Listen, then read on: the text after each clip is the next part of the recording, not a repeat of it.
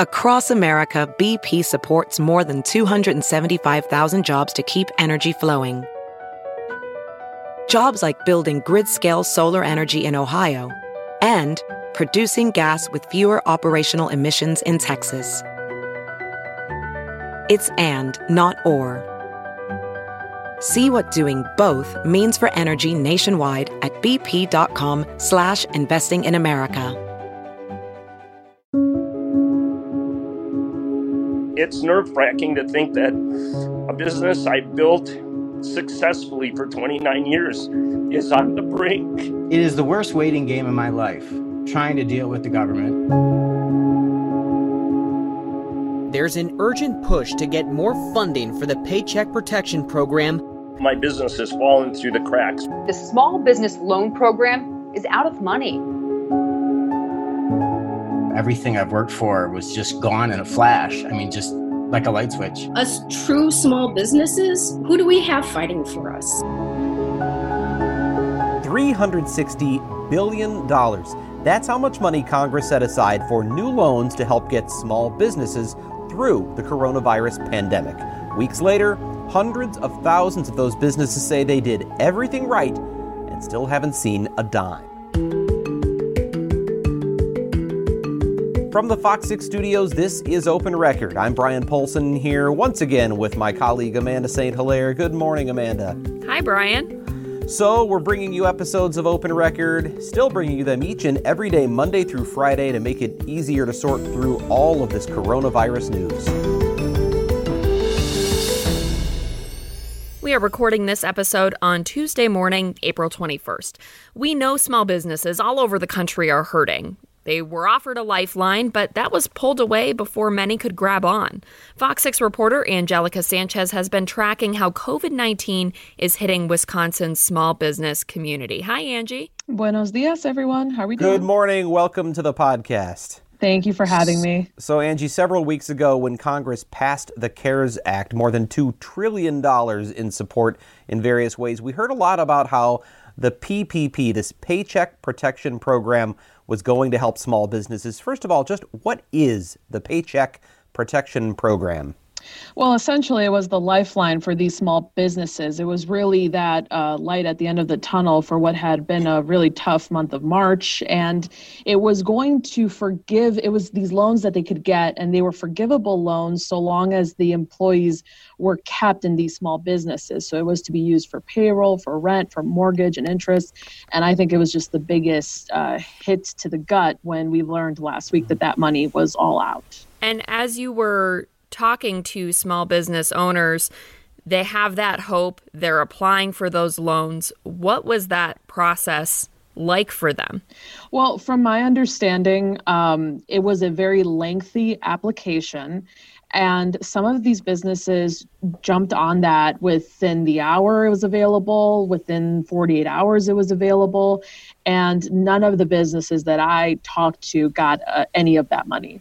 None of them? No, none of them. And I think that's where a lot of the frustration is coming, is that, something that I learned through my reporting was that if you were a responsible small business owner that had insurance, your insurance provider was not going to cover you through a pandemic. The policies, I think, were tweaked about a decade ago when H1N1 happened, to make it so that if a pandemic happened, you could not file a business disruption claim. So had these businesses been hit by a fire, a hurricane, a tornado, they would be okay through this. But because of this, they can't file with their insurance, and this protection program is out. So you find businesses who essentially, a lot of them have done everything right.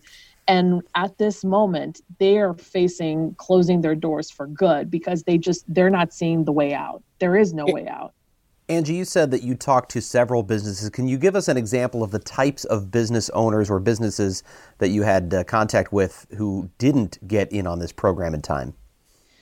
Yeah. So, for example, last week, just because it's really fresh in my mind, a non-essential business would be a bowling alley. So in Racine, Castle Lanes, the owner there, Philip, he just described to us an endless loop of emails is what he's been stuck on. So when Fox 6 called him, he couldn't believe that, number one, he was talking to a person who had actually read his email and kind of had an understanding of what he was going through. So and I believe we're playing some of those sound bites in the beginning of this podcast, those are very powerful and impactful sound bites just because, he's a non-essential business who tried to apply for this. And he told me this was a lot of paperwork.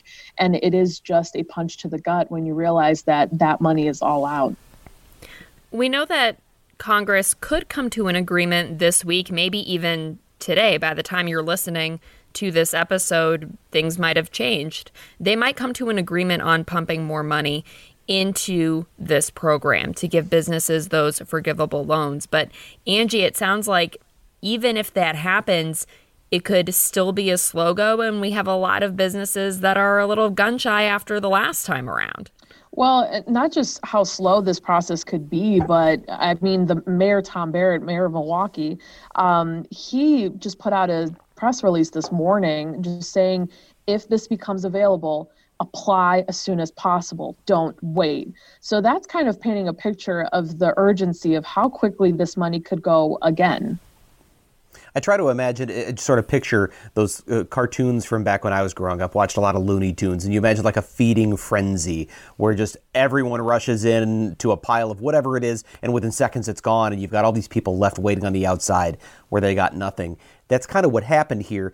And what we're hearing is that in many cases, the people who were on the inside of that feeding frenzy, who got the biggest chunk of whatever it was, in this case, obviously it was this loan money, were not necessarily the smallest businesses. It sounds like there were some that were larger businesses that got a big chunk of this money that caused it to run out so quickly. Is that right, Angie? Yeah. And I mean, here's the thing is, and I looked it up, a small business is defined as any place with 500 employees or less. So I think the biggest headline maker yesterday was Shake Shack giving back that $10 million. They technically do qualify for this loan. So they applied for it, and I think they got it rather quickly. And so I think a lot of these chain restaurants that did qualify for it were able to get that loan. But the argument is being made is that they have more avenues than I think your neighborhood restaurant has, than, the store with the unique candles has.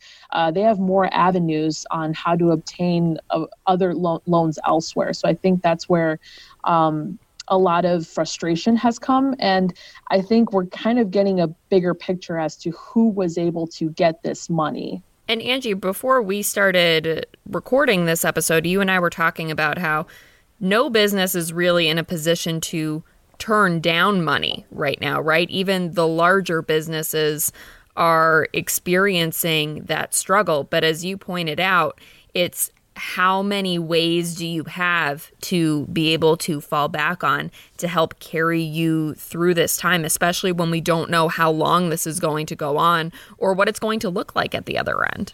Yeah, absolutely. And I think one of the conversations before another loan program is made available has to be is how is this going to be written to benefit what I think small businesses, like what we think of as maybe 30 employees or less. I think that, the 10 million that Shake Shack was able to obtain, again, just shows they can turn that money down because they have avenues elsewhere. And while no business right now is in the position to turn down that kind of money, I think that this next loan program needs to be written for those businesses that really, this would be their only way out. This is the only way that they can keep their doors open. Well, I know in doing prep for this podcast, we always try to become quick experts on subjects that we knew nothing about the day before. And I was reading that there is some real controversy about some auto dealers that as chains, as large dealerships have huge, maybe thousands and thousands of employees nationwide, but they've treated this and applied as individual local dealerships, as franchises essentially, where they get under that 500 cap. And in the end, we saw 44% of the money available in the first round of this program that went to 4% of the requesters, which obviously means almost half the money got consumed by a small number of requesters. Then you have those mom and pops you're talking about that are sort of left waiting, trying to figure out what to do. is there discussion, if there's this second round of money, of trying to limit this in ways that these smaller businesses that are looking for maybe $150,000 just to get by, of making sure that money gets there? Or are those the discussions that are likely going on as we record this podcast? Yeah, I wouldn't be surprised if that's what's happening. And last night I actually saw an article on Politico where small businesses are suing some of the big banks for how this money was distributed, saying that they favored their bigger customers than their smaller customers. So again, I think that because that money ran out so quickly, I think that they weren't prepared for millions of dollars in loans going out right away. But again, like you mentioned, some of these companies were able to apply as if they were a smaller business. And again, it was just the way I think that the language was written that allowed them to do that, that they were able to apply in that way. But again, I think that they have to look at the language so that, again, these mom and pop shops are able to get some of that cut. And again, this is just for them to stay afloat. I want to say that, this money, these loans that some of these smaller businesses are asking for is just for them to stay afloat. This is still not an ideal situation for them at any point. As you've spoken to the different small business owners, Angie, were they experiencing similar kinds of frustrations? Was there a variety of issues getting through to get these loans? What was that reaction from them? Because like you mentioned, we have different size businesses, different types of businesses. So I'd imagine their experiences are all different to a certain degree. Yeah, and I think at this point, the size of the small business, I think, is unified by the fear of not knowing what's next. I think it's just been hit after hit, and a door closing and another door closing. And so I think that they are frustrated that there is no safety net right now. No matter how responsible of a business owner you were before this, there just doesn't appear to be a safety net. And one thing I want to point out is through my interviews, what surprised me the most is that these small businesses, at the top of their list is, what about my employees? These small businesses, they have maybe 10, 20 employees max. These people become their friends, their family. And knowing that they can't pay their employees right now, that sends them where? To what's becoming a very long unemployment line. So what's really struck me is just that when this program ran out, it wasn't just about keeping their doors open, but it's realizing that they can't pay their employees at a time when everybody needs a little extra cushion during this pandemic. On the flip side, there is something that has come up that is interesting within the restaurant industry, and that is the National Restaurant Association is now saying even if there's a second influx into this program, these loans just may not fit a lot of restaurants because one of the premises behind these loans is that you pay them back, or I should say they're forgiven if you keep employees on the payroll for 8 weeks, I believe it is. And the idea is to keep people out of unemployment, to keep them from being jobless during the peak of all of this. But for restaurants, a lot of the wages people earn are from tips. And so their paychecks, just based on what they get paid, are not particularly high. And so what a lot of restaurants are finding is that employees are doing better on unemployment than they ever would have working for the restaurant because of the extra unemployment money that's been added to help with the pandemic. So you have people who are in Wisconsin potentially able to get more than $900 a week on unemployment, where they might have only made $400 or $500 a week at a restaurant. So some restaurants are concerned that this program actually sort of disincentivizes employees from staying on their payroll, and now the restaurant industry sort of wants its own bailout package. I think we're going to see a lot more of people saying, we need something that's tailored to us to get us through this time. So this is certainly intended to help small businesses, but it seems like, as we're seeing, there are a lot of holes and a lot of people being left on the sidelines. Well, and we've talked a lot over the last few days about the pushback against Governor Tony Evers' extension of the stay-at-home order. And Angie, I'm interested in hearing what the small business owners you've spoken to think about that. Are they pushing for things to open up? Are they worried that if things open up too fast, that's going to hurt their business more in the long run? What's the perspective on that? I think it's the greatest dilemma right now for any small business owner, to open and potentially open yourself up to probably some lawsuits, because right now, I've heard from a legal standpoint, this pandemic, maneuvering this pandemic and venturing through this, is that you have to really have an understanding for what's allowed. And what you can, how you can operate safely. So I think the big dilemma right now for small businesses is how can you still operate during this? And then again, having that perspective of public health is really important right now. So I would just describe it as a great dilemma in their minds. I know that no small business owner right now wants to hear that there will be an extension to Safer at Home.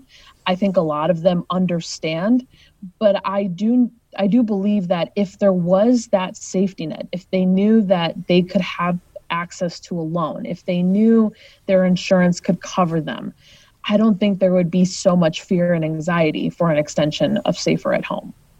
We got a message from a podcast listener this morning that I want to read because I think it captures some of those worries you just described, Angie. So this message is from Aaron, and he says, "Love what you guys are doing with this podcast. I just wanted to add my 2 cents in with this new extension.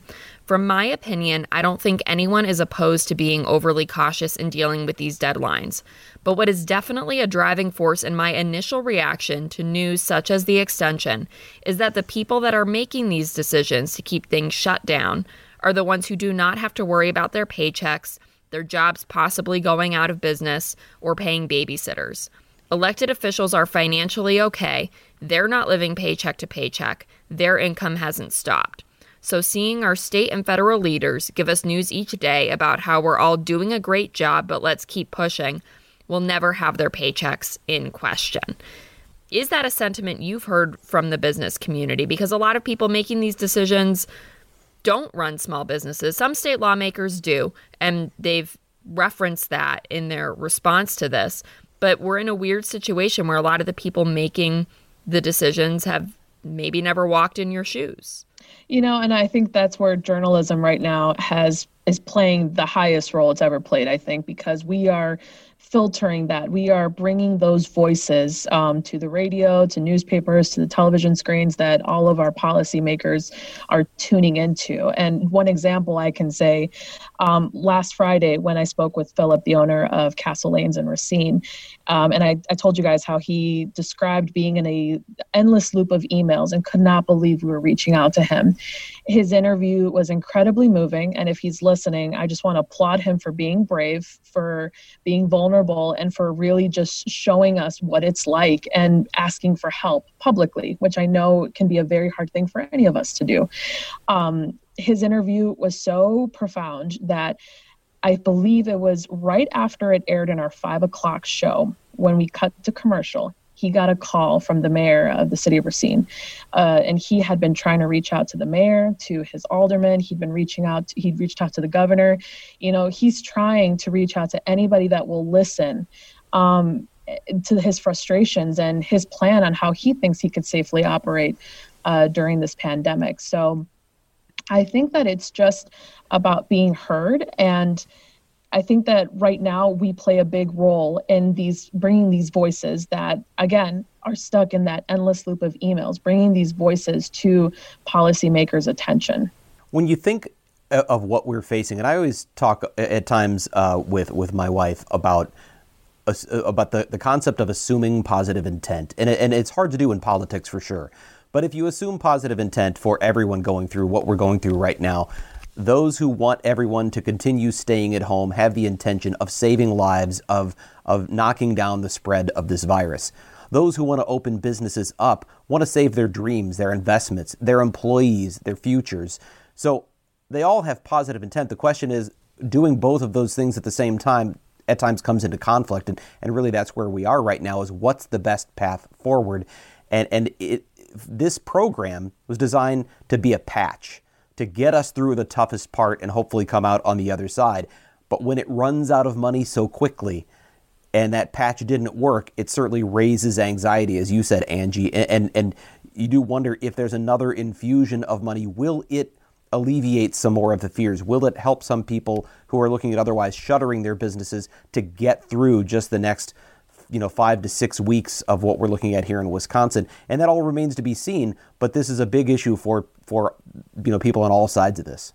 And again, this is not an ideal situation. A lot of people think that, this loan, once businesses get this loan, they're going to be okay. They'll be able to recover quickly. This is just for businesses, I want to stress this, to stay afloat.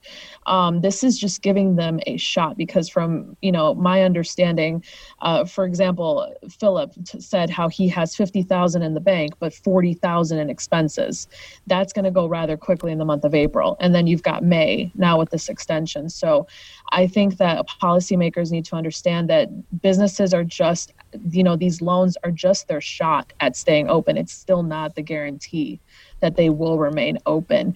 And that's why I think that it's just been a huge heartbreak to learn how that money quickly went. And I think in the coming days, we're going to learn more about where exactly it went and how it was distributed. And if there is another loan that comes down the line, I hope that the language is written so that these smaller places, these smaller businesses, the neighborhood restaurants have a better shot at obtaining it, because really a community, a neighborhood, it's made up of these small businesses. It's, people that are employing people in the neighborhood. And that's what I think really makes an area truly great. So it's really heartbreaking just to see what they're going through. And again, no matter how much they've done right, this is the biggest challenge to navigate. And there doesn't seem to be a fast enough way out. Angie, it's been great having you on the podcast today. One of the fun things about doing these has been having different people from the newsroom join us and share some of the work you're doing. So we enjoy having you on and look forward to having you on as a guest again. Thank you so much for having me.